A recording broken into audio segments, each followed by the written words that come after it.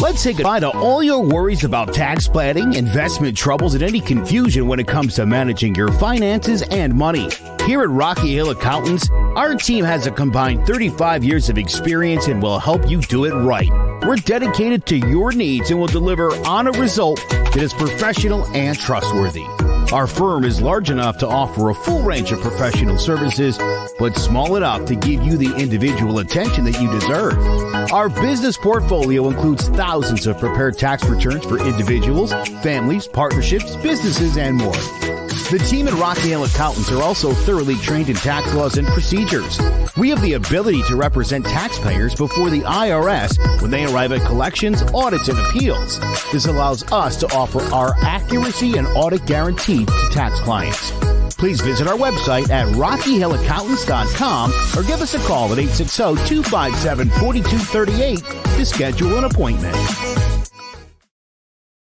Flowcrest Media Group presents a CMG podcast. Keys to the City. Keys to the city, baby. When you see us, so you know. Crossed up by Kobe, little flow to Shaq, and then Shaq goes like this, and the rest is history.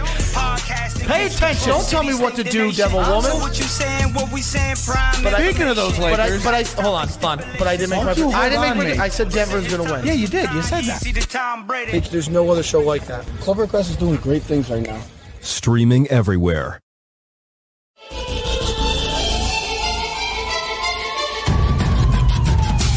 Throwing jabs, always full send. Here we go again. Jared, Joe, and Jay's Clovercrest, top three corner man, punching in with a puncher's chance. We find a way to win. The main event, locked it in every Saturday at 10. The overhand is out of hand when it comes to fisticuffs. Slide a hand on the undercard, you'll never see the punch. Uppercut got you missing weight, feet are stepping late. Keep your guard up, feeling faint from a feint. Take a stand and eight, then retaliate. Put up your duke, stick and move, bob and weave. Don't lose hope against the ropes. There's always an escape. Never stay down. One more round, bells ringing, counter punch with your chin tucked and go down swinging. We bring in crosses with no worship, hooks with no verses, combinations with no locks. When you feel the flurry of curtains, from scrub scraps to fight stats, relax if you want the facts, cause the best combat podcast is Throwing Jabs.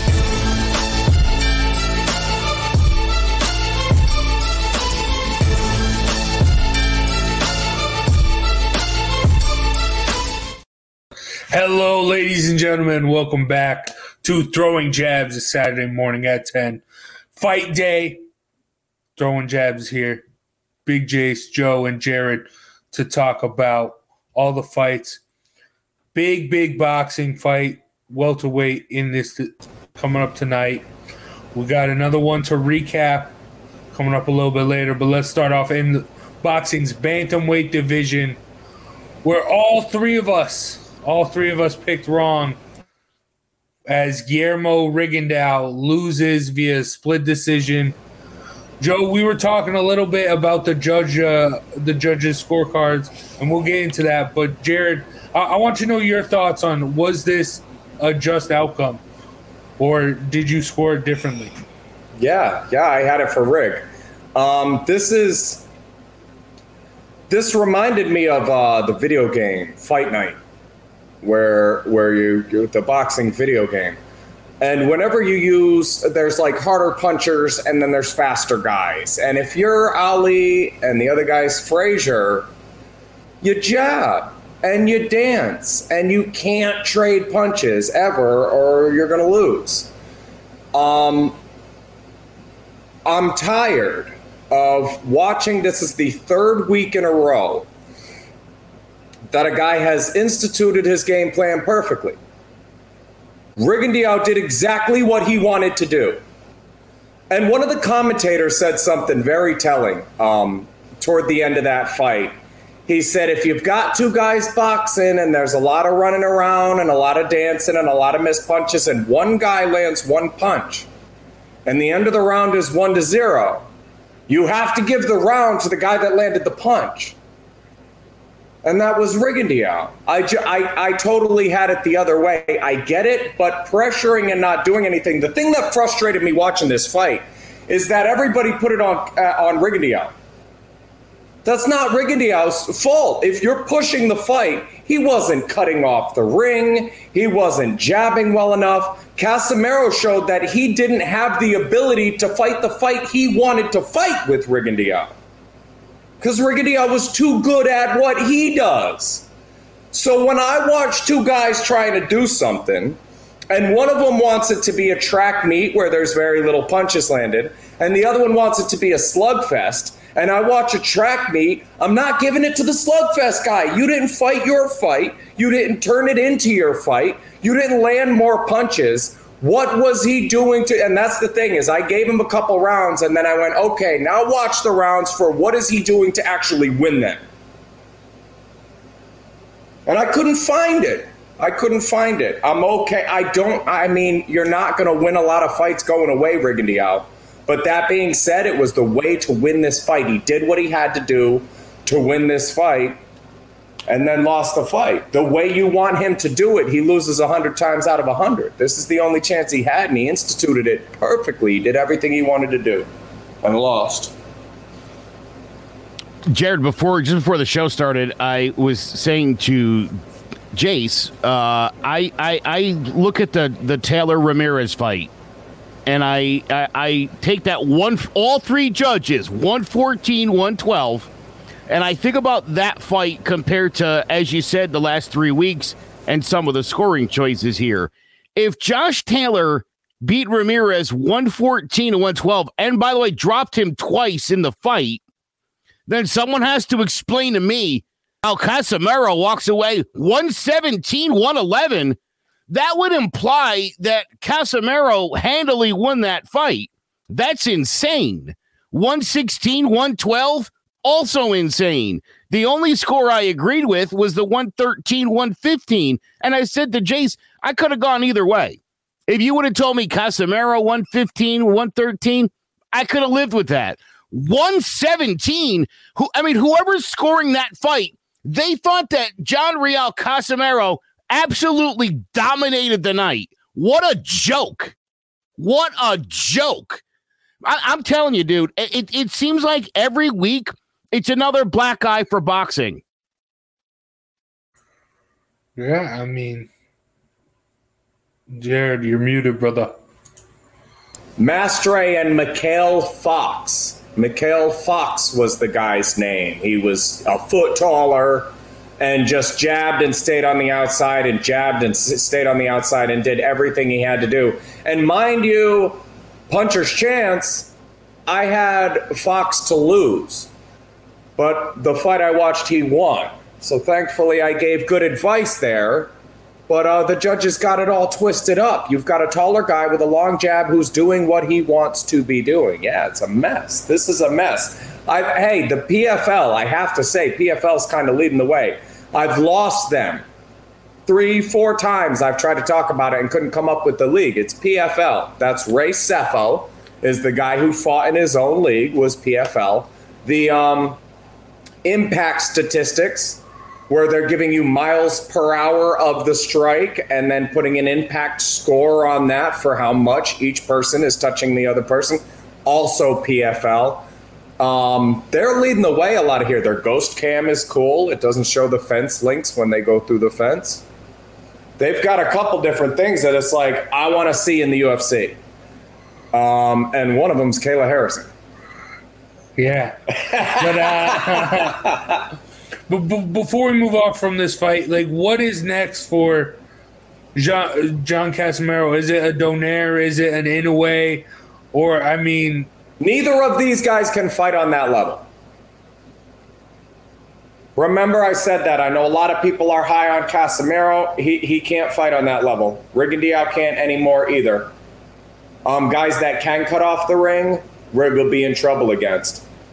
And guys that can punch a little harder, can you imagine if Rig has some power, had a little pop? He'd have hurt this guy 100 times. You know, and if Casimero could cut off the ring and do the things he was supposed to do, you can't just let a guy do that. You know, if somebody's not throwing punches, I said this, I don't care if you're Willie Pep, Floyd Mayweather, Pernell Whitaker, I'm going to touch you. I promise I'm going to touch you. I'll walk you down into the corner. If you're going to promise me you're not punching, I'll promise you I'll land some. And there were moments in that fight where you went full minutes with no punches being thrown. It's like, use your feet. Sacrifice. This guy's already proven he can't hurt you. Use your feet, back him into the corner, make him go a certain way, and then throw with the other hand and hit something. Because he hit nothing over and over and over again. And no, what's next for these guys? I don't know. Gatekeeper status. They're not it. Donaire, Inoue. Whoo! I'd like to, just so we know how overrated Casemiro is. Yeah, go ahead. Fight either one of those guys. You'll find out. Yeah, I mean, I think going into this fight, if Casemiro wins it handily, if he wins it 117 or 111 like this crazy judge had it, yeah, he most certainly should be fighting some of these. But he didn't. He didn't, and I think you're exactly right. And I think, it's unfortunate he almost would be walking into that fight with a little bit of confidence that I don't think he truly earned. So, yeah, I'm with you. I think this spoke volumes about both guys. I think Donaire would murder Rigondeaux in a rematch. Yeah, I would think so. If Couture fought, we might hear about this later, but if Couture fought Liddell and they spend 14 of the 15 minutes on the ground, but it was a really close fight, that's got to be Couture. You did what you wanted to do. This was Rigondeaux, man. He did everything he wanted to do. It sucks for you to fight your very best fight, the best fight he could. You tell me how he was supposed to do better. So he couldn't win that fight, is what you're telling me. He had no way to win that fight because he did everything he wanted to do exactly how he wanted to do it and lost. Yeah, I'd have been more comfortable. Hey, question for you, Joe, though. You're uncomfortable with 117, 111. Would you be more comfortable with it the other way? If that was 117, 111 rig. No, I think, well, yeah. Again, from the standpoint of, like you said, Jared, who controlled the pace of the fight? Who fought the fight he wanted to fight? So, yeah, I mean, if you wanted to score it that way and you were like, dude, he fought his fight and all right. Again, to see it the other way, I'm like, no. I could see it 9-3 rig. Yeah, even if you're watching it for Casemiro, I can't see it 9-3. I could see it 9-3 rig, and that's the problem I had with this, is you had an 8-4, 9-3, and then the other way 5-7 for rig, and it's like, are those bigger scores? I could only see going the way of the guy that did what. If I gave somebody 9 rounds, when I heard 117, 111, I'm like, oh, that has to be for rig. No. So show me what that guy did in those 9 rounds to win the rounds, besides moving forward and chasing. Because it looked like you guys were just running around in circles, and every once in a while you'd get popped with a jab, and then the round would end. Punch counts 3-1. You give it to the guy with the 3, even if he was going away. It sucks because, I mean, it was a good fight. I mean, it was close. Casemiro, I think if he could have ended it, could have catapulted himself into an Inoue or Donaire fight. But, I mean, to truly catapult yourself, you got to follow Uncle Dana's words of wisdom and don't leave it in the hands of the judges. And someone who did not do that was Virgil Ortiz Jr. And, Joe, you hit this on the head, 8th round knockout. I said 4th. And but I discredited the Mean Machine. He came at it. He gave it a lot more. But Ortiz was. I thought Ortiz was just gonna. We have to call back. Sorry, guys, we got to call back. Rig and Casemiro broke the CompuBox record. Did you guys know this? Fewest combined punches landed in a 12-round fight. 91. Yep. Yeah. That's crazy, huh? Wow. 91. 44 punches. Okay. Like in a fight like that, I can't really blame the judges, Like, it's hard. That was really, really, to be fair, yeah, you're right. Really, really tough fight to score. But, Jared, let's talk about your boy, Ortiz. Getting it done. 8th round, like Joe said. Joe also said this guy was strong. He said this was his toughest fight to date. He said if we've never seen him bend rock before, we might in this fight. Joe, you said everything. Tip of the cap, my dude. Just had not for nothing, but I think Virgil Ortiz Jr. is clearly the future here. He's an outstanding fighter. And, you know better than anybody, Jared. I mean, I think as you start moving up, I do. I think there's such great benefit for him to get hit by Kavaliakis. I thought it was to his benefit. And that's why I said it. I want to see if he's going to fight Bud Crawford next. And I'd love to see that. I don't want to get ahead of myself here. I'd love to see that. I thought Ortiz needed to go in there. Somebody had to be on his level and give him the kind of fight, where, again, he's needed some adversity in the ring. Get hit. Fight a guy that can hit you pretty hard back and see where you're at. And you know what, dude? Ortiz Jr. walks out of here. I mean, his status, this is what's been killing me. We've been talking about this a lot the last year. When you look at guys like Tank Davis, not Teofimo Lopez, but Garcia and Haney and some of these guys, they go out there and you want them to go out there and do what Ortiz Jr. did last Saturday night. To go out there against a quality opponent, bang with them, and then take them out. I know what I said, 8th round.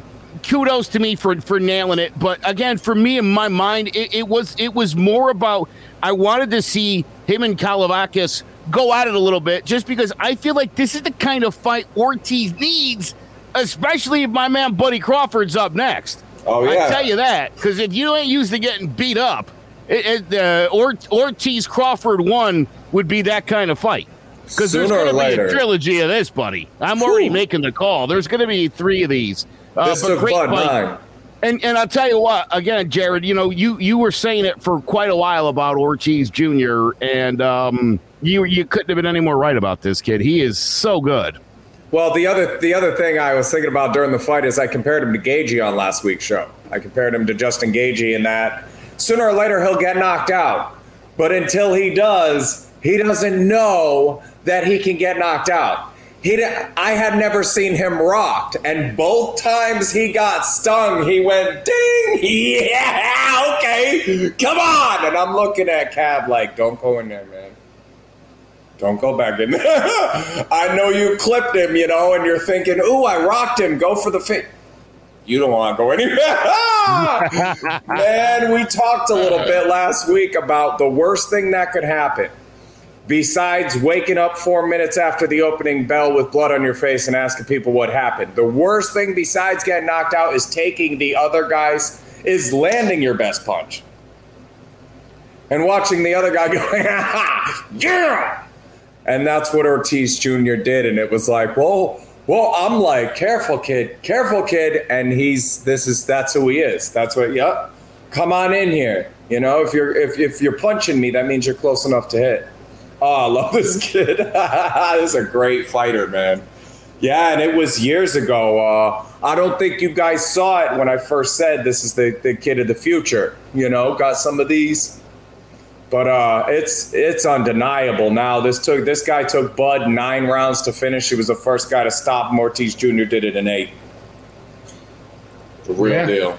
I mean, he's really, really good, and that's what he could be the future of the welterweight division right now, especially with what's happened with Spence and all the hiccups along the way.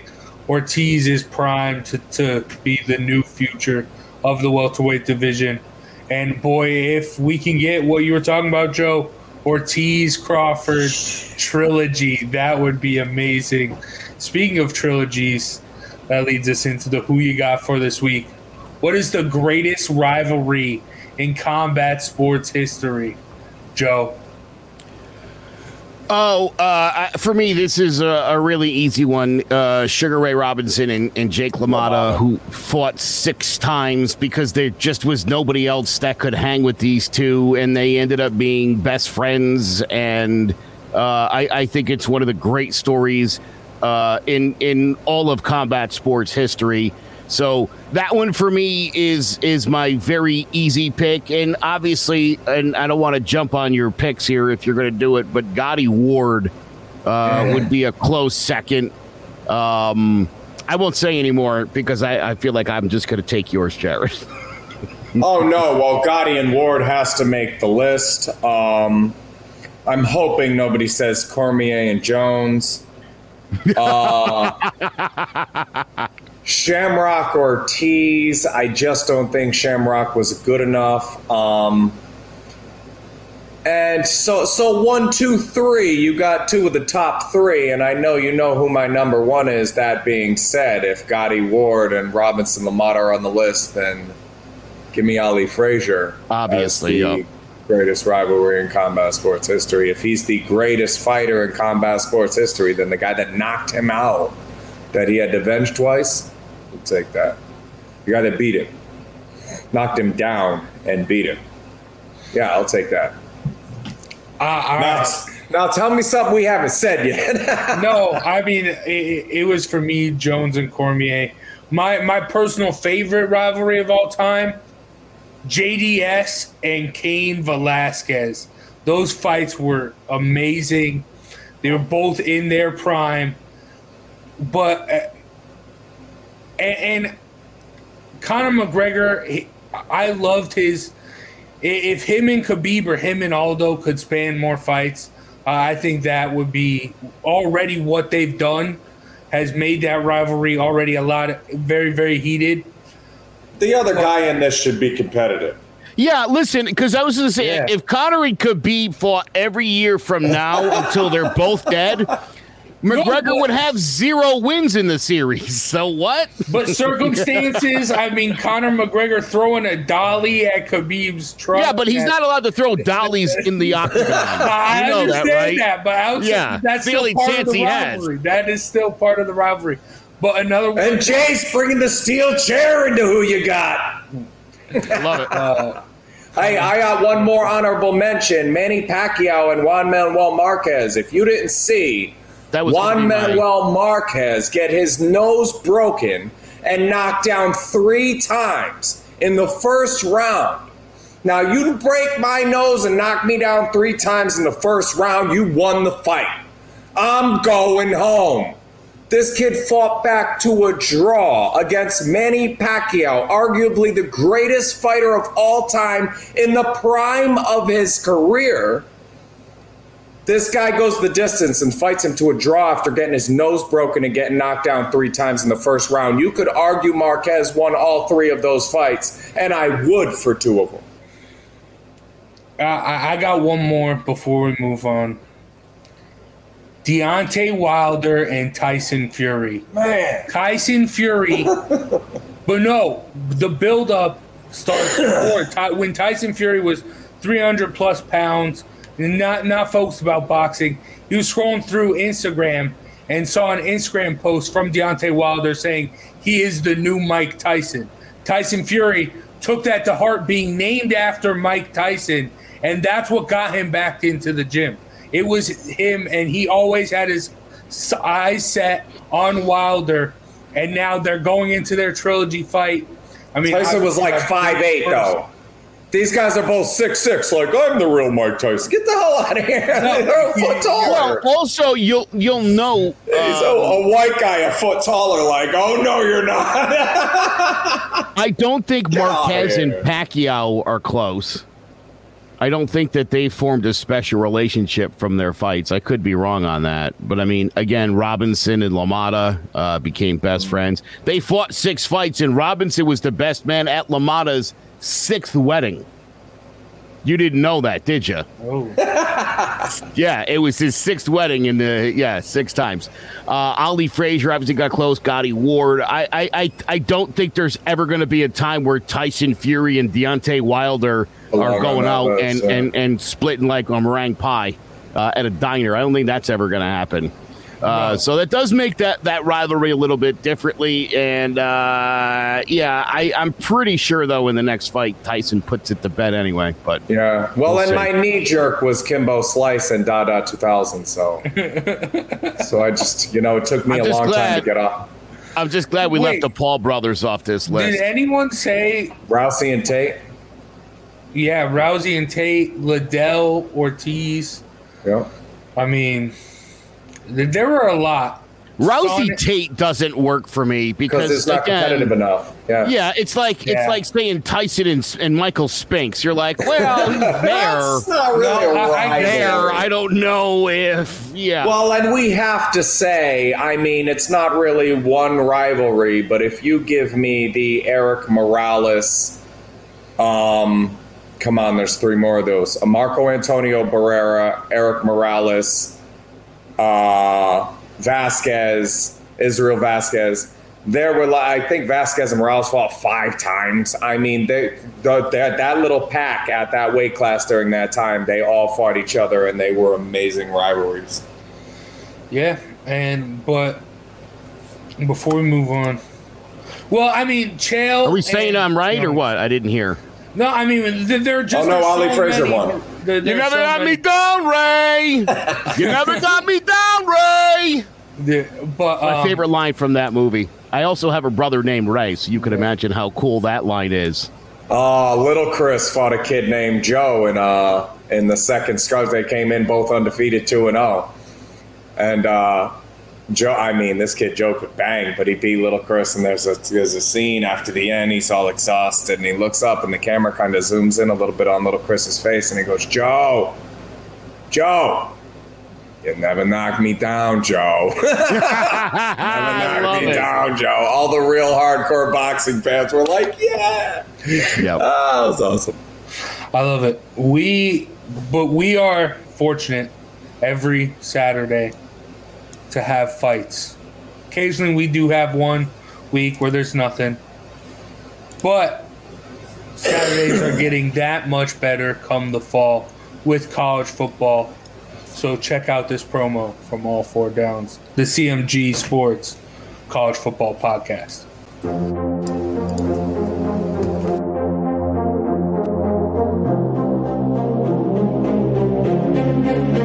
The college football season is coming back, and we got you covered on every game. We're breaking it down on each snap all season long.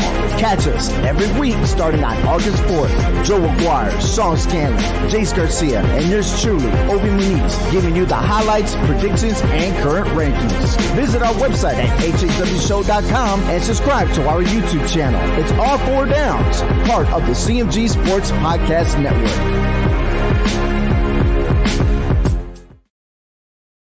Saturday night, it's UFC on ESPN. Gastelum versus Cannonier. Let's break it down. Kelvin Gastelum, 29 years old. He's 5'9" with a 71-inch reach and a record of 16-7-1 with 6 knockouts and 4 submissions.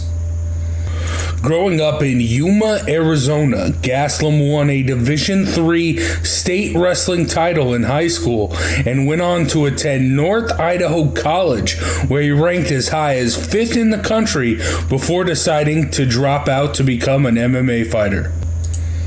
He turned pro in 2010 with a second-round TKO to kick off a 5-fight win streak before being selected for the Ultimate Fighter 17, Jones vs. Sonnen.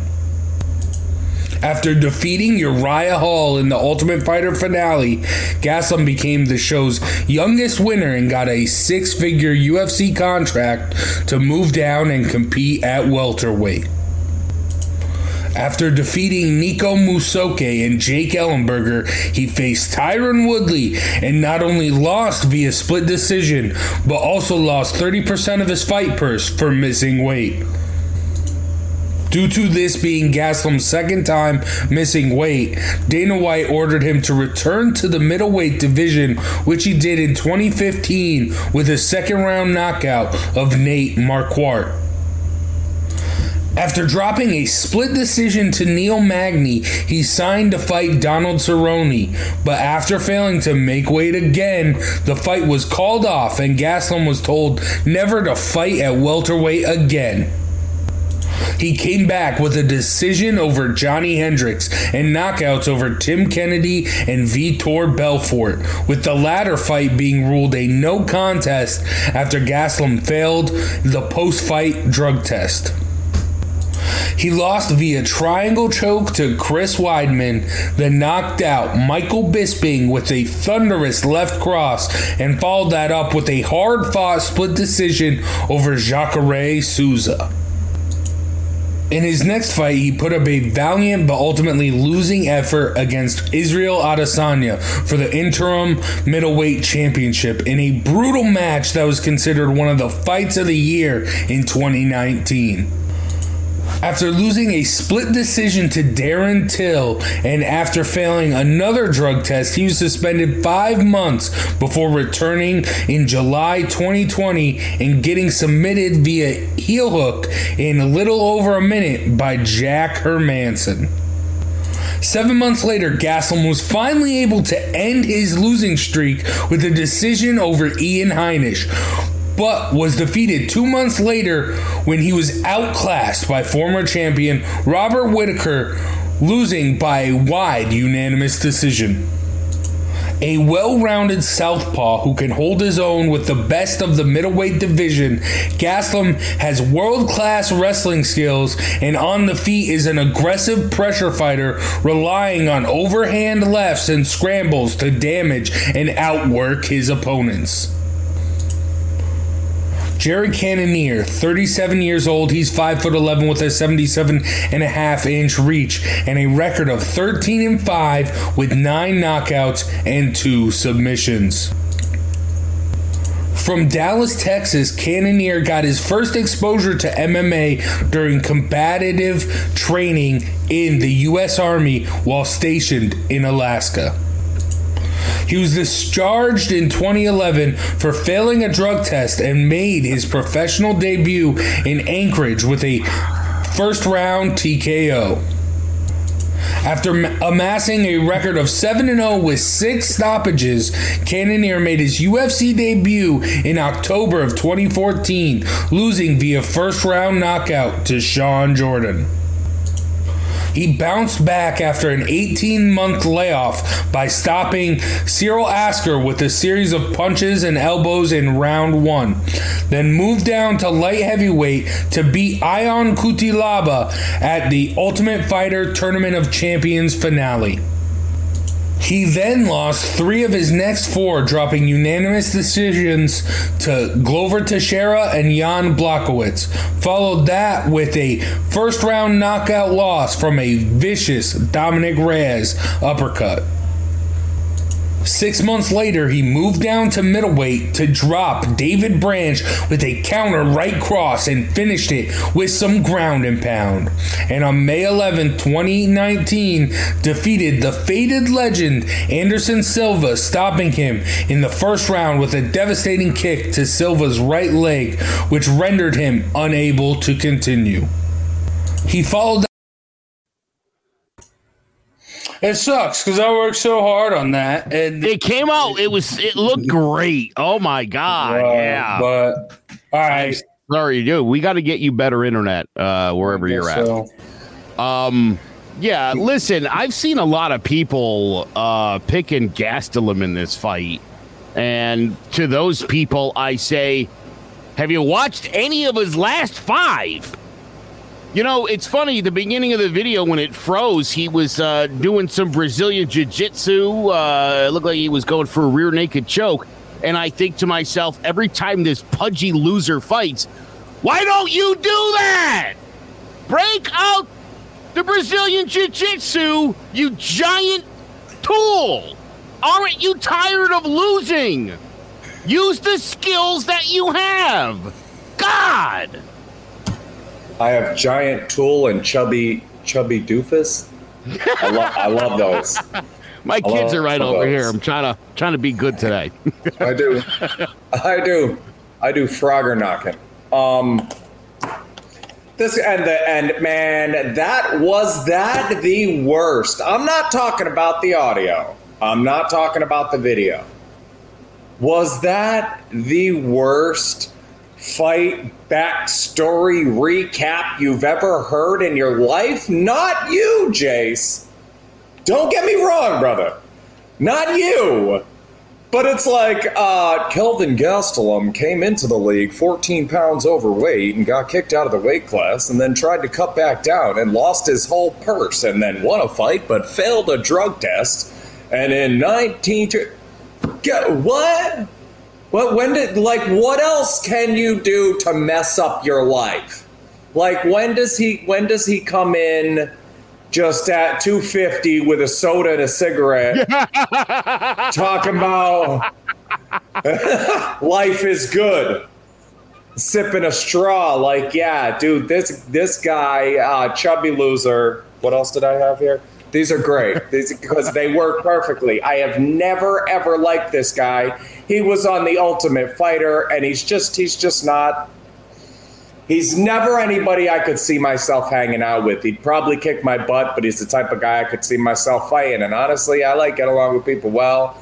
I don't walk around thinking there's a lot of people I just couldn't get along with outside of trolls and like videos, you know, Karens that are doing it on purpose. This guy's not doing it on purpose. He's just kind of a chubby loser.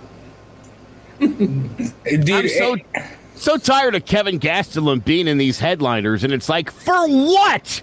For what? What is he going to do tonight that's different than any of the last 5 fights he's been in? What will be different? His conditioning? I doubt it. Dude, if he follows all the rules, it will be different than his last 5 fights. We'll take it. Be at least in the right direction. Yeah. Come in on weight and not on drugs, and we'll give you another chance. What's the over-under on this guy coming in at weight and not high?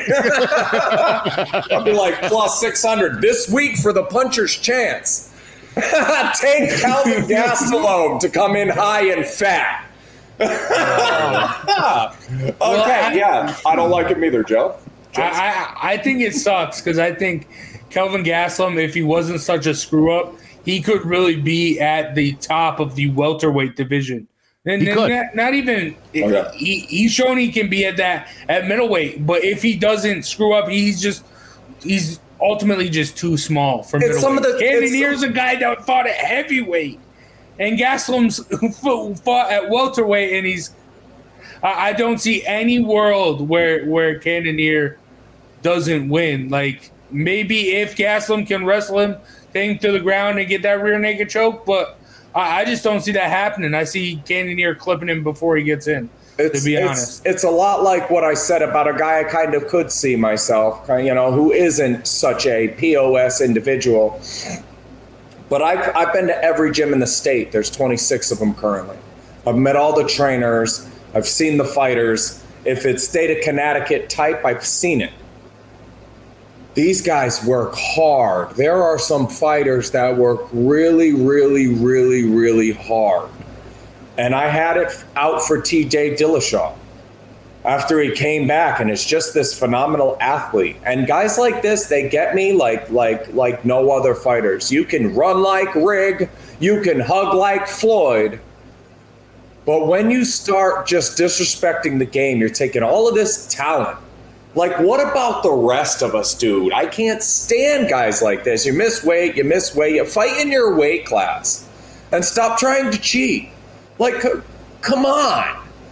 What about yes, and you're right, Jace. This guy had the talent the whole time to pick a weight class and dominate it, and never really did. He took all of that talent, and he's flushed it a little bit at a time, and not only do I think Cannonier will beat him, I really hope he beats him. Get him out of there.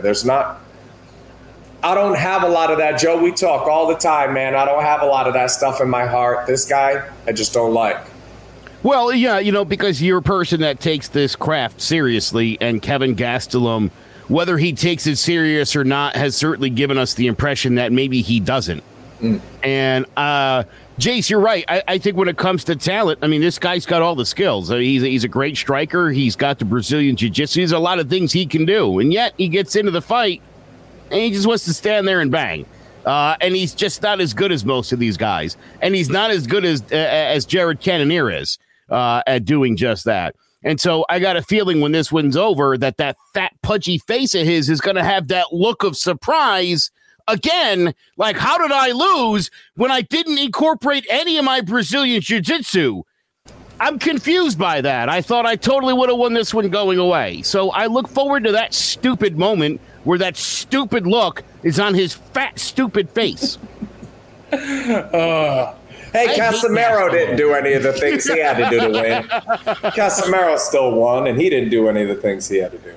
And I like Casemiro. I think that's the difference. Yeah, that's fair. I'm just sick of Gastelum. This is a guy that seems to get shot after shot after shot, and he just keeps on losing. And it's like, at what point are we like, all right, enough? I don't know why people keep Gastelum up. I love it. But this fight, like I said, Gastelum was once at welterweight. Cannonier was once at heavyweight. I still don't think that's as many weight classes as Manny Pacquiao has spanned through his career. And we got a big fight in the welterweight division tonight with Pacquiao hopefully taking back his belt against Ugas. Joe, you got the video for us? Pacquiao returns to take on current WBA title holder Yordenis Ugas Saturday night for the title Pacquiao won 2 years ago in a win over Keith Thurman. Now the two unify their titles after WBC and IBF champion Errol Spence Jr. was forced to withdraw from the bout with Pacquiao after suffering a torn retina in training camp. Let's break it down. Yordenis Ugas, 35 years old. He's 5'9", with a 69-inch reach and a record of 26-4 with 12 knockouts. From Santiago de Cuba, Ugas began his amateur career at the age of 16 and as a member of the Cuban national team, won gold medals at the Pan American Games and World Championships, as well as a bronze medal in the 2008 Beijing Olympics. After 6 attempts, Ugas was finally able to defect in 2010 after amassing a record of 96-9 and made his pro debut with a unanimous decision that July. He quickly went 11-0 with 5 knockouts before dropping a split decision to Johnny Garcia in 2012.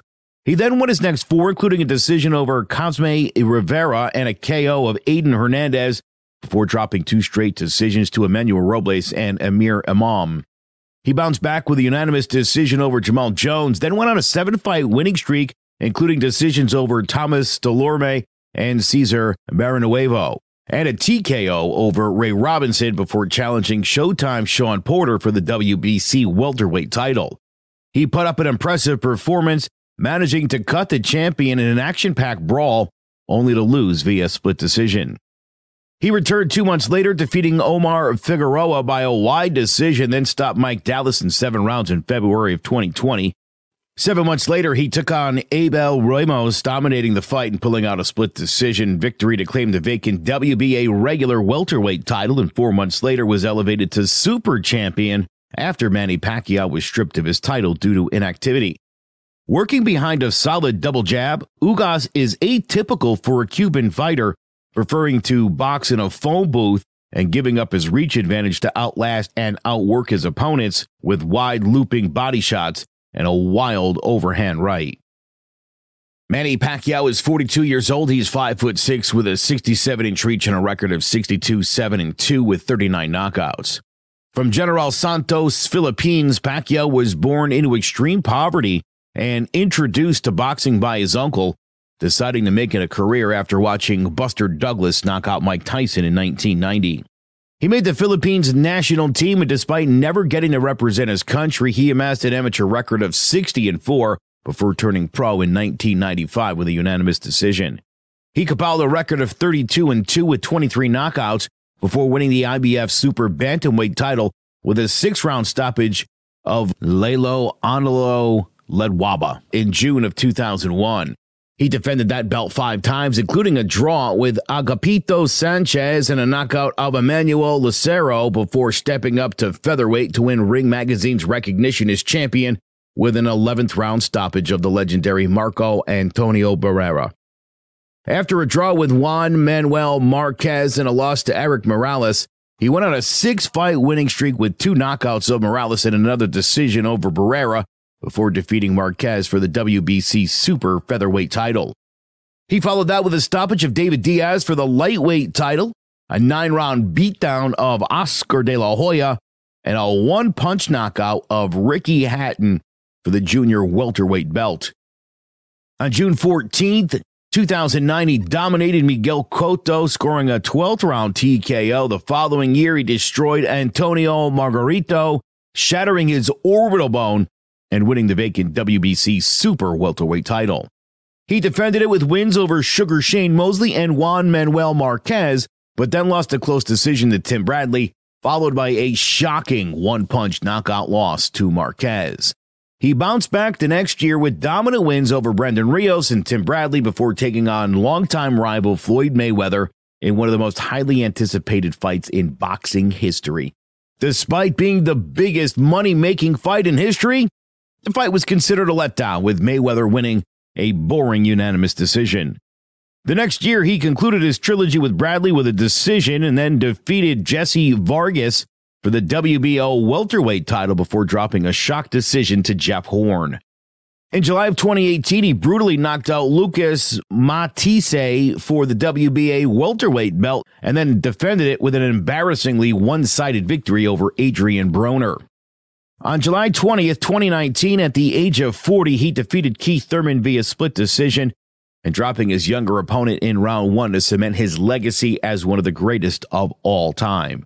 The only 8-division world champion in the history of the sport, Pac-Man has defeated 22 world champions in a career that has seen him go from a fearless, head-first brawler to a more methodical and technical boxer-puncher. A power-punching southpaw, Pacquiao uses lightning-fast combinations and footwork, coupled with an erratic in-and-out style that makes him unpredictable. Will the awkward style of Ugas and the last-minute substitution be able to frustrate Pacquiao?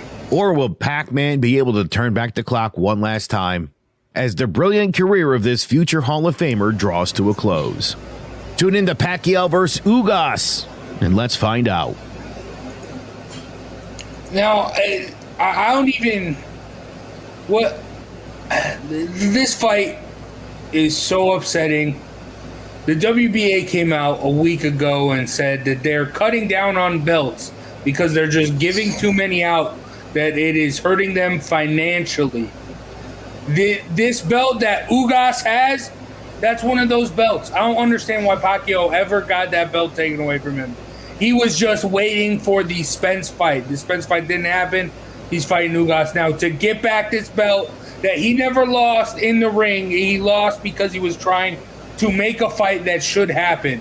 And this whole WBA, WBC, all these organizations it's just bullcrap. And Pacquiao, he's a legend. You shouldn't be stripping his belt when he's trying to get a mega fight. You should not do that. So now, Joe, enough about the belts and all the politics. Talk about the fight. Listen, Yordenis Ugas is a really good fighter, and not your conventional Cuban style. This guy kind of does his own thing, always has. I think this is going to be a really good fight, and I hate to say this, I don't know that Manny Pacquiao necessarily walks out the winner. This is a big fight. This is a couple of champions going at it. And again, I think it's easy to assume the Pac-Man's going to win it, but you look over the last couple of years at some of his fights, I would have preferred Errol Spence, and I would tell you I thought I would have taken Pacquiao over Spence. Something about this fight doesn't feel like a Pacquiao win to me, and I don't know why. Like, I can't shake the feeling, Jared, because I feel like Pacquiao's going to come out flat. I feel like this isn't the fight he wanted. It's the fight he got. Do me a favor. Put Clean's teeth in as the nickname for Ugas. Your Dennis Clean's teeth. Oh my God. Ugas. I'm taking Pacquiao, but I want to change an earlier pick because when we say the best rivalry in the history of sports, I'm thinking something you want to make a movie out of. And that draw, Marquez being all of that after the first round, you'd had your nose broke, you'd been knocked down 3 times. You fought to a draw. You fought really tough in the second fight, split decision loss. And then in the third fight, who saw that coming?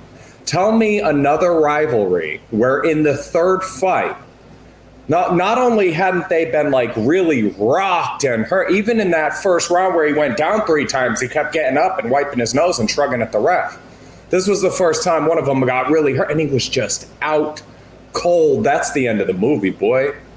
That's the best rivalry in combat sports history. If you take out the historical relevance and take out all the other stuff, and I have to make a movie about one, give me Pacquiao Marquez. So I'm changing that pick. But Pacquiao's one of those Ronda Rousey type of situations, I feel like at this point, that until he loses, I picked against him with Thurman. Great fight, but I didn't think he could fight on that level. What does Thurman do to Ugas right now? Come on, man. This is Pacquiao. I think this is Pacquiao. I get what you're saying, and styles make fights, and got to take Manny until he shows me. Can I tell you something?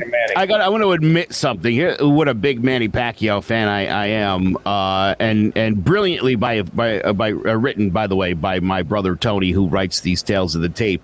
The last line about Pacquiao turning back the hands of time, I must have read that line 7 times, and at each turn, I 100% choked up and could not finish the sentence. Because it's an R. Kelly quote. A thing of beauty. It really is. So, if I could turn. I love Manny Pacquiao, dude, and I there's something about this fight. I've been having dreams like that. I wake up and they're like unbelievable. I would hate to see Pacquiao go out on a loss and not have it be to Terrence Crawford, because that's where I'd like to see this go next, if not Ortiz Jr. But we'll see what happens. I don't love this fight. I'm not excited about it. Not as excited as I would have been if this was Errol Spence Jr. No, yeah, the Spence Pacquiao fight, that was big. I thought that would have been the end for Pacquiao.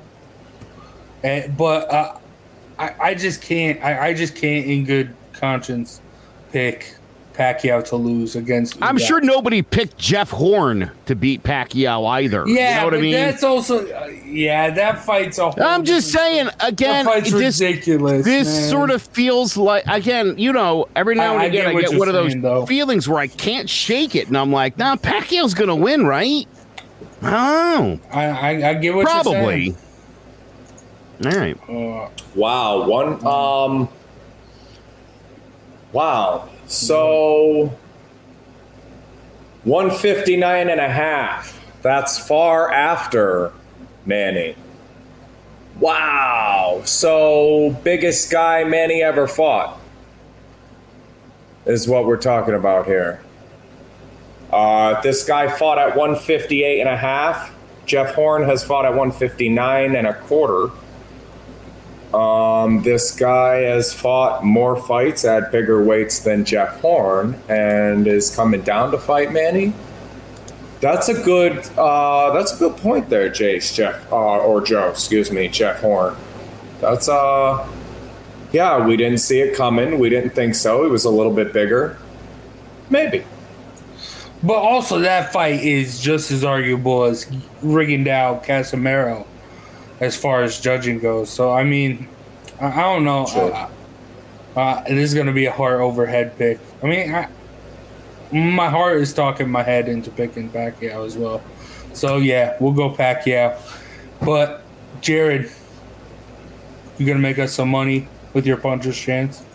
I'm going to try. I hit 3 out of 4 last week. This week, we're taking Avni Yildirim. Now, if this guy's name sounds familiar, it's because he just lost to Canelo Alvarez, and I've got him right here, Avni Yildirim.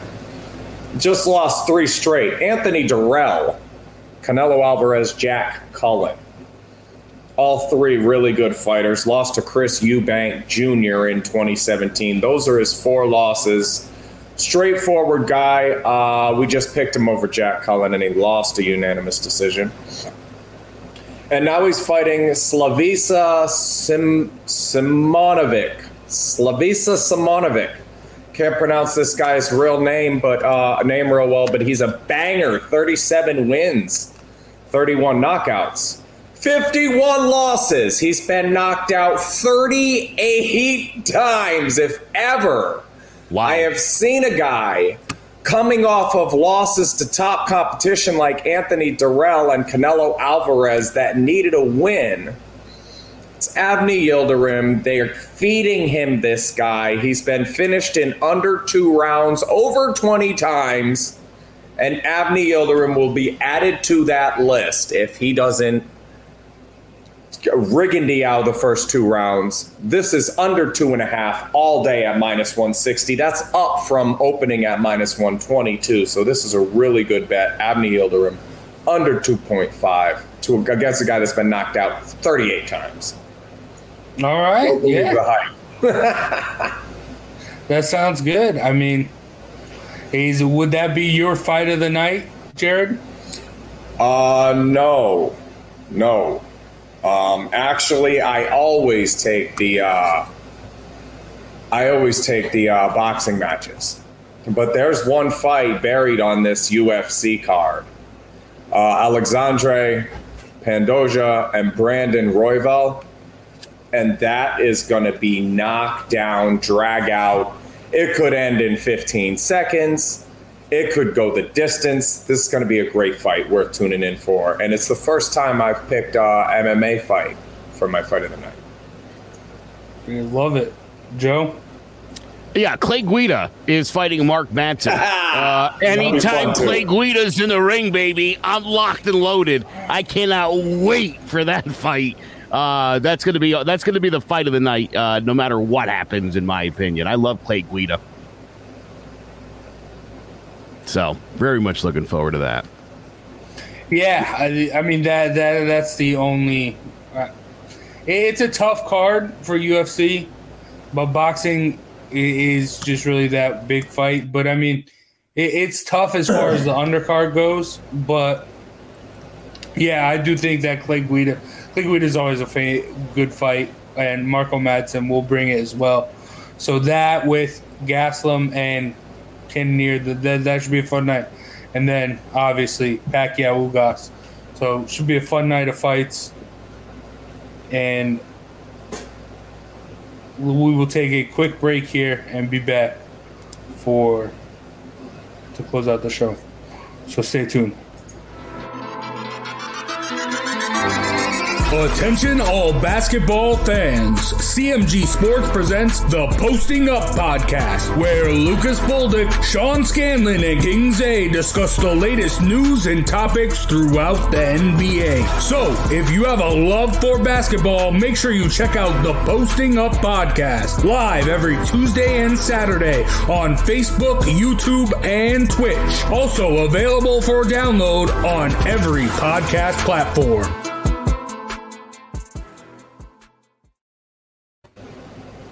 So this week's Scrub Scrap Spotlight is Charles Razor Sharp.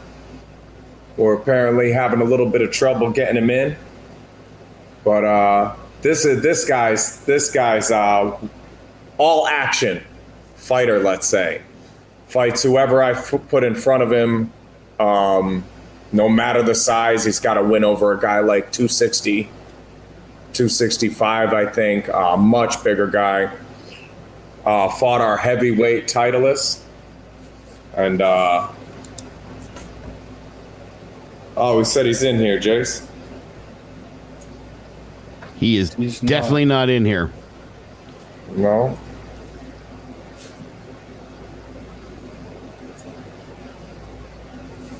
Do you want to roll some tape, or you want to wait till he gets here? You buy some time rolling tape. Yep. Here we go. Another message from Clovercrest Media.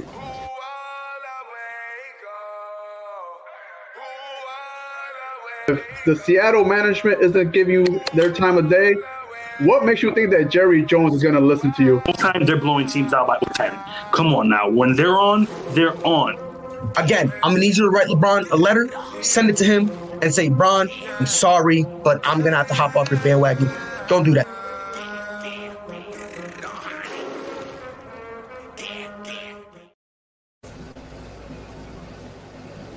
Hello, welcome, Charles. Hey, can you guys hear me? Yes, sir. Yep. Yeah, I hear you All good. right. How you doing, my friend? I'm doing all right. Yeah, you got the most untech savvy Asian in the world trying to operate this. I do drive a Honda, and I'm good at video games, though. All right. Hilarious. Oh my God. It's okay if we laugh at that. I mean, things are changing every day. Oh, dude, I am a flippin' mutt, dude. If I can't laugh at jokes like that, then I got to go back to school. Oh yeah, absolutely. I got, just a little off topic here, but I always tell my daughter it's okay to tell race jokes and political jokes. They just have to be in good taste, You've got to be in the right context. So when I was in jail at MYI, they have screens set up where you can yell around to the other. I don't think any of you guys have heard this story before. You can yell around to the two guys next door. So you've got your two guys and their two guys. The guy next to us gets replaced. So we're up talking all night, BSing about stuff we did on and foods we miss and stuff. And this guy has got the highest, squirreliest little voice you wouldn't believe it in your life.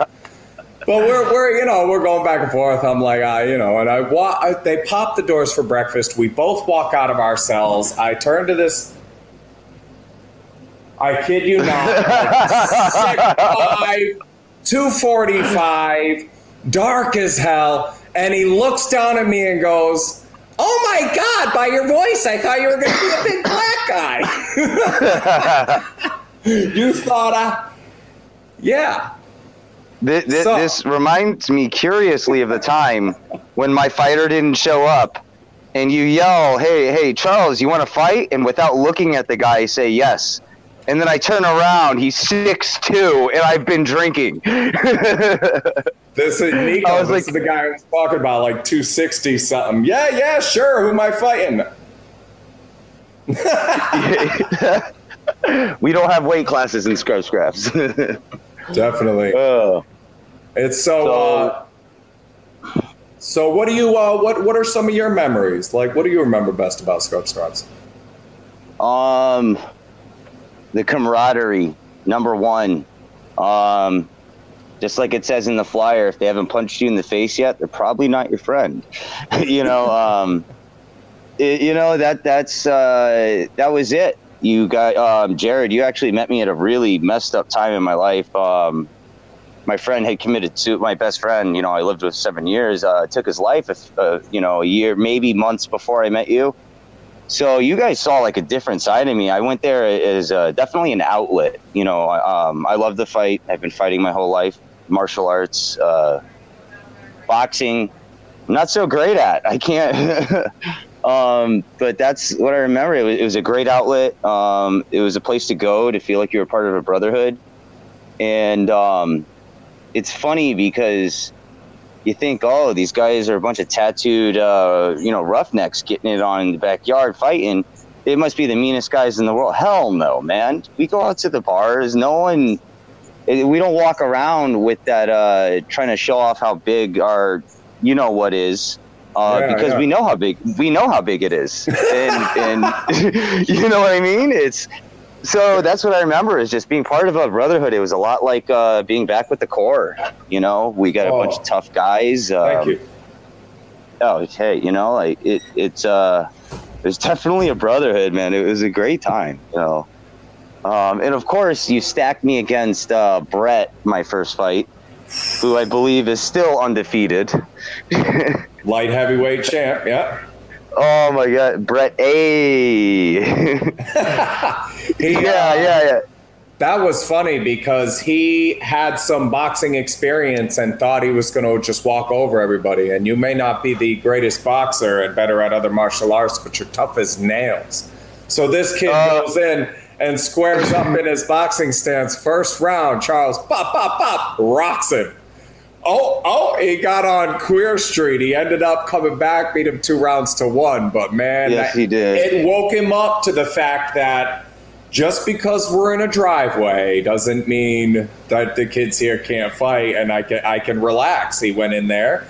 Charles slipped a jab and lit him with 3 or 4, put him on Queer Street for a second. That was awesome. Oh, yeah. Awesome. His feet kicked out from underneath him there for a sec, which is I'm proud to say because I don't think anyone's ever done that to Brett. Oh, no. 7 fights, and the most trouble he was ever in was in his first 15 seconds in the ring. Yeah. With that said, though, like I said, you met me at a very weird time in my life, and I was drinking during the fights. So it's like now I'm actually taking MMA courses with Tiger Schulmans. They've got a few people out there in the UFC. They moved me right off the bat to advanced classes. It's great. But it's weird now. It'd be great to come back because I learned how to jab and work the outside rather because I'm used to using kicks. Okay, yeah. So it's almost like, in Happy Gilmore when he shows up and he's like, look who learned how to putt. It's gonna be like, look who learned how to jab. Yeah. You used to more paw with it and use it as a rangefinder. Yeah, I remember that. Yeah, but. Yeah, number one memory though, the brotherhood. The nicknames that you gave us, dude. Those are hilarious, and definitely. I remember a kid named Adam. And he had just got out, so he was, also going through kind of a time. But it might be actually your most recent fight. Are you talking about Manimal with the dreads? No. Adam Vasquez. Oh, that was in the your actual house's driveway. Yeah. Not the garage. Yes. Once again, a fight that I started out with just amazingly well collected. I remember my defense was on point, and I countered him. I knocked him down within the first 20 seconds. But then I let myself get inside my head. I think he took that one just on points. I'm not sure who won the fight. Yeah. I remember I had a clean knockdown. That was probably, I remember that, man. I went to the wrong address first. My favorite part of that entire Scrub Scraps, because, things are a lot different after the fights. You can't describe to somebody the difference between the atmosphere before the fights and after the fights. Oh, right, yeah. I mean, it's like New Year's countdown to 10,000 times before the fight. Hey, and it's just dragged out forever. And then afterward, it's like everything, even the people who didn't fight, have something taken off their shoulder of like, I wonder how I would match up. And there's this just complete level of respect. And so you guys had no history with each other, didn't know each other, and we're sitting down on the walkway, the one of the steps on the way up to my house, and watching the fight on one of your phones. And I got a picture of the two of you, both leaned into each other, holding the phone and watching the fight together, like you had been best friends for 10 years, So it was yes. That's definitely one of the things that I love about it too, is it's got a way of just bringing people together. Once you've been through something like that with somebody, from being in the military, you go through traumas like that with another person, and if you come out on the other side from the same team. And that's what Scrub Scraps is. We fight each other, but we're all on the same team, Absolutely. And I hear what you're saying about, even if you're not the one fighting, it it's almost like a stress relief. Like you're living vicariously through the fighters, you know? Because I remember the one time we were at we were at the motorcycle club. I don't want to say any names. And we were able to fight in their bay, and the bay next door was a tuning shop, and all the guys came over and they're like, oh, look at these idiots. And after they watched a few fights, they're like, yeah, maybe I should keep my mouth shut. It got quieter in there. That was hilarious. Yeah, I remember that. And we've had that happen a couple times. There was a bunch of kids showed up from the weight room, Kyle Murphy and his gang. Yeah, and they showed up but this was another time. All the bikers come over like, oh, yeah. And you would think you're going to get 15 fighters. We got one that was like one of their smaller guys and couldn't really fight. And yeah, just like you said, things were completely different before and after it started with the that attitude. You know, and that attitude gets people bullied. That attitude gets people victimized. That attitude that I'm tougher and I'll show you, that stuff that 12 out of those 35 guys had when they walked in, that all of a sudden they weren't throwing out into the room to the rest of us. There was a lot more handshakes. Exactly. Yeah, hugs and hand pounds. Changes the whole environment. Love it. It does. It's a different, you know, in a street fight is different, generally speaking. I mean, unless you got two evenly matched guys who just have open space to keep distance from each other, stay out of each other's range. I mean, a street fight's over in 60 seconds less. You know, someone's getting knocked out clean. And now you're stuck in a ring with sometimes a guy who's been waiting a month just to cream you. You know, it's just like, like when this guy gets out of work, he's hitting the gym and, you know, he's got a punching bag with my face taped to it. Man, I used to hit my bed at night and think about asparagus wraps. I swear I would be like, oh man, Chad Dawson is eating an asparagus wrap. I stopped at McDonald's on my way home from the gym. I'm not gonna be. I gotta go for a jog. And that was my life. For some reason, it was the asparagus wrap that got to me so bad because I would never eat an asparagus wrap. But he was gonna do what it took to do to be a champion and beat Bernard Hopkins twice and be remembered on that level. You know, and I knew what that took because I was standing next to him, and it's about your desire, what you're willing to put in. So, like you say, you have that month where you're thinking, that other guy just did a push-up? Yeah, exactly. I'm playing a video game.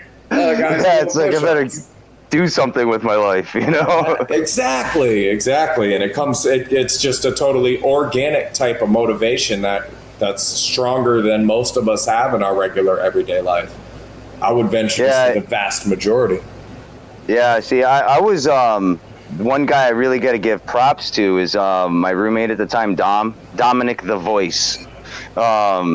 He was probably entering at the ring at 5'5", 5'6", and he was heavy, and he probably went through the biggest transformations just for scrub scraps. I mean, the guy bought a heavy bag, threw it in his parents' basement.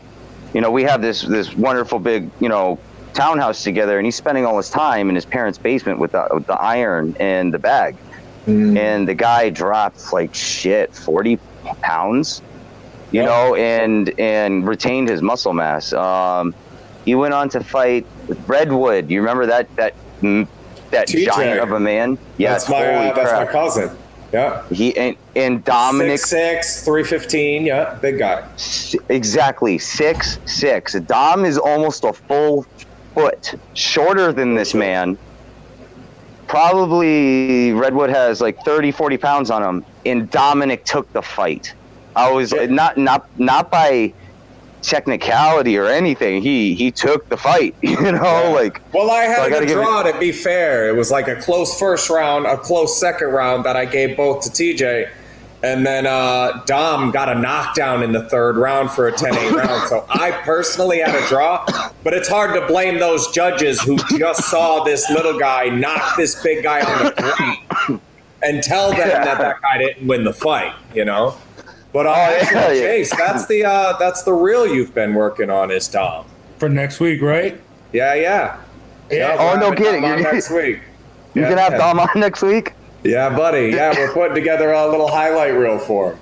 Yeah, is there anything you'd like to say his way we could pass along to him? Oh, yeah. It's funny. I actually just reached out his way.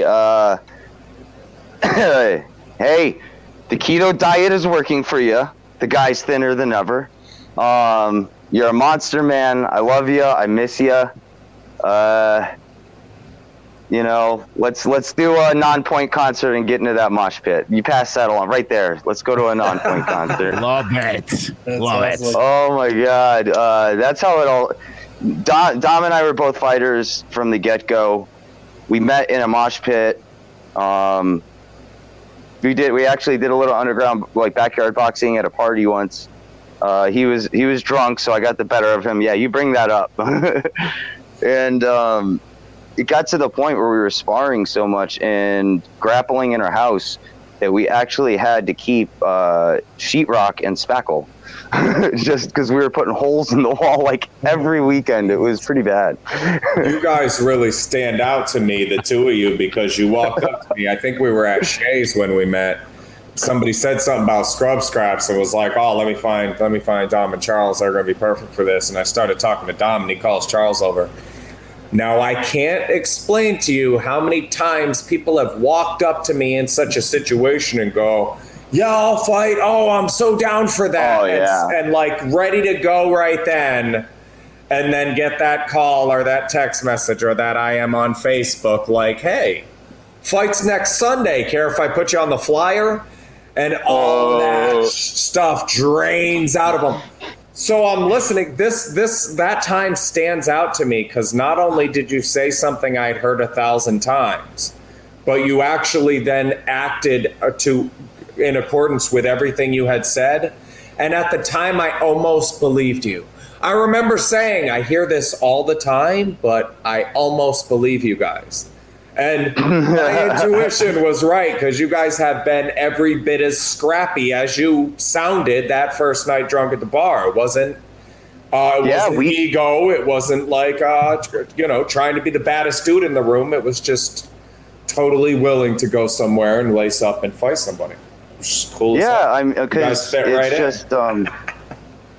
it's it's funny because some people are born fighters. I actually wasn't that way. Maybe I was, but let's just say I sucked at it at first. I got my ass kicked a lot. I was the runt. I'm half Korean. I'm 5'8", when I was a kid. I entered high school at 4'9", 98 pounds when I went to military school. So I got my ass kicked a lot, but it's something I had to learn. I guess the spirit was always there. Yeah, because I wasn't putting up with anyone's shit, especially being the little guy. But yeah, Dom and I are definitely cut from the same cloth. I love the guy. I have genuine love for him. We've been through a lot. I mentioned my roommate, taking his life at that time. Dom actually took me in. I was broken, man. I was just totally shattered. And just being roommates with him, I met you guys a few months after. That definitely helped repair and fill that, that void and that break. It gave me a place to not only put my anger, but not hold on to it. Because you step into that ring, you use it, and then it's gone. Like you said, you had that picture of us leaning in together on the camera. It's weird. I don't want to go on a tangent or anything, but I think that we are human beings. There are the select few of us that are violent. By nature, and that's a good thing. We have the gift of aggression, as it's been said in a movie once. But it's like, I think that these outlets are important because when we were kids, you used to get into a fight in school, and that'd be it. Most of the time, you get sent down to the principal's office, you sit together against the common enemy, which is the principal, and most of the time, in my experience, I always ended up being friends with the person I got in a fight with. And now these days, kids are getting bullied. They're not able to fight. You're instantly expelled if you fight. opposed to just being understanding that this is our human nature. And then you hear about all these school shootings and kids killing themselves and all this other crap. So I firmly believe that what happened in that backyard was instrumental on me rebuilding myself and becoming a better person. You know, it taught me when to it taught me to back up what I said, make a stand no matter what, and just, you know, let it out and move on. I guess the best way I can put it. Charles, you've said since then, you talk about Tiger Schulman's. I mean, you've had military experience. You talk about all your fight experience and combat experience.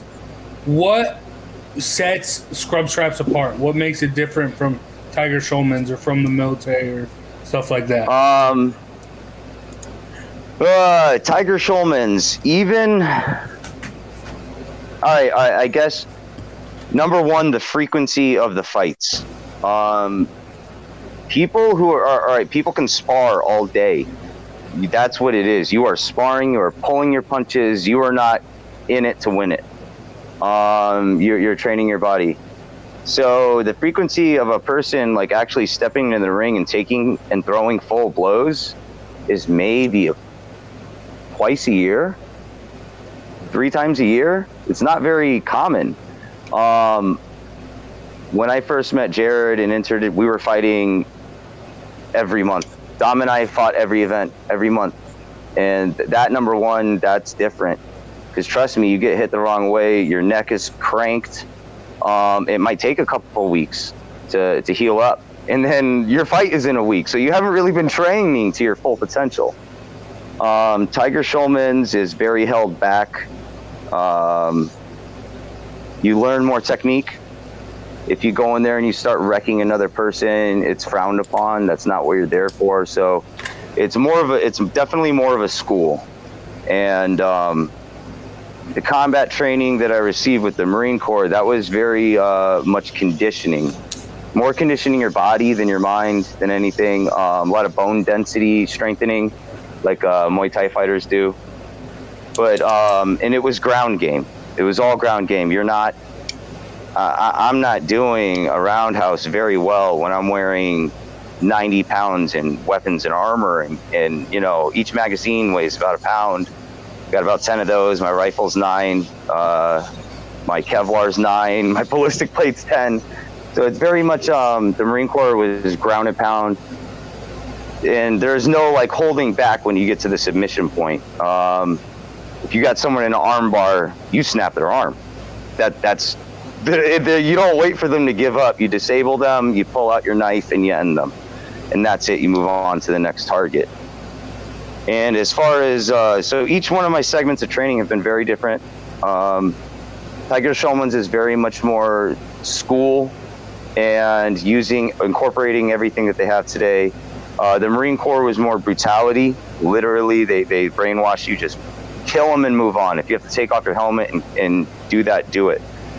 When I was a kid, the martial arts were more of a way of life. I'm half Korean. I didn't have much in the way of money growing up. So my uncle, who's about 1.5 years older than me, just happened to be a Taekwondo genius. And him being 1.5 years older than me, we really didn't have a lot of money. Playing consisted of going outside and getting your ass kicked by your uncle on a daily basis.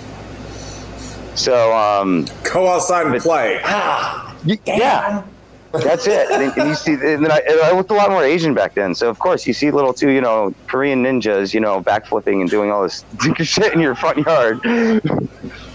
But, I think you said something really important. I want to jump in for a second here about showcasing and naturally eccentric. I think you said violent. I want to go eccentric. But, but there's some of us that have that kind of part built in. So what should we do? Like you said, we used to have a world where you got in a fight in high school, you got dragged to the principal's office, you made up. You went about your day and most of the time made a friend and had a mutual respect if you'd both thrown punches, if you exactly each other. So nowadays you have a system that's built with where you get expelled right away, but also there's this social media truth that I don't think we've ever touched on the show before that you just made me think of about showcasing. Those of us that have that, you won't fight because you'll get expelled. And if you do fight and do get expelled, you will go viral. You won't know how to fight. You'll be out there getting knocked out or looking really stupid. Oh, God, yeah, that too. And everybody around you is going to pull their phone out and record it and showcase you. How much better is it to take those people that appeals to, give them a safe environment for showcase, and then let everybody record it? We're going to wait until they snap, and then we're going to show it to 8 million people. That sucks. Exactly. I'm getting frustrated right now. There are some of us who have that happen in us naturally, and we need a place to put it. And when you just say it can't go anywhere, I could have been a school shooter. And I don't mean that to say that for some kind of shock effect. I mean that if I grew up in a different time, it's a road I might have chosen. You know, there are some of us that have that part built in, and when you have a place like Scrub Scraps that draws people like that out and then gives people like me now the opportunity to intervene, my God, man, we need that. We need that. Yes, just because, you know, and not to like delve too much off topic, like I'm very much into science. Okay, yes, we are evolving. We've evolved greatly, you know, our mental capacity, all this other crazy crap. I just found out yesterday that your body can sense when someone is staring at you when you are sleeping, and they say we don't have a sixth sense. Literally, this is proven fact. Okay, so what I'm saying is we're evolving. Yes, we have great mental capacity, but it will never take away that we are sexual, we are violent, we're creative. Music, like all those things were ingrained into us, okay, but certain things are frowned upon. It's just like dancing. A child does not need to be taught how to dance. They can hear music and they will innately do it. It's ingrained in you. That's fine, okay? But when a child naturally has violent tendencies, or any human being, that's a big no-no. Rather than saying, hey, go find an outlet for you, just keep it in a cage. And you know what? For some people, no cage is strong enough, you know? So you gotta let the beast out sometimes and just have fun with it. Embrace it. It's a part of you. You were born with it. Do that in. Yeah, exactly. You were born with it, for God's sake. Hell yeah. Thank you for coming on, Charles. Thank you for the Scrub Scraps Spotlight. Love to hear the stories of everyone from Scrub Scraps. I love hearing you talk, and it was great. We hope to have you back soon. Thank you. Yeah, Jared, send me an invitation. I want to listen in on Dominic fucking interviewing with you guys. Definitely. All right, guys. All right, thanks for having me on. Thanks for coming, brother. But that's gonna do it for Throwing Jabs. For myself, Big Jace, Joe Guire, Jared Jones, and Charles Just Dipped. Enjoy the fights tonight, and we'll see you next week for more Throwing Jabs. So take care. Make sure you visit clovercrestmedia.com for more information about this podcast and a bunch of others. So we'll see you next time for more Throwing Jabs. Take care, guys.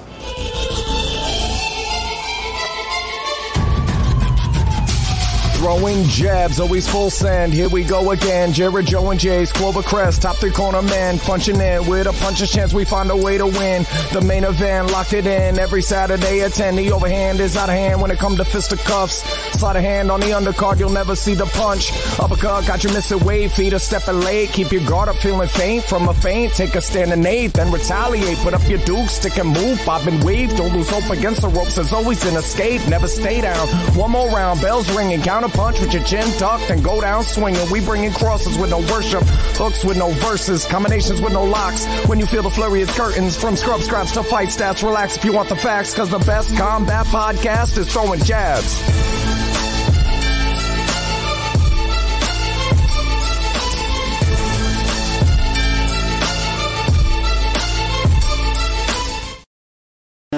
My name is Joe Aguirre. I'm the president of Clovercrest Media Group. And here at CMG, we have a wide variety of podcasts, including sports sports shows like Keys to the City, The Roll Call, Throwing Jabs, All Four Downs, and Jawing About the G-Men. And great true crime shows like Stinky Week, Crimes and Consequences, Ivy League Murders, and Bird, the unsolved murder of David Eichmann. You can find all these podcasts and so much more by visiting ClovercrestMedia.com.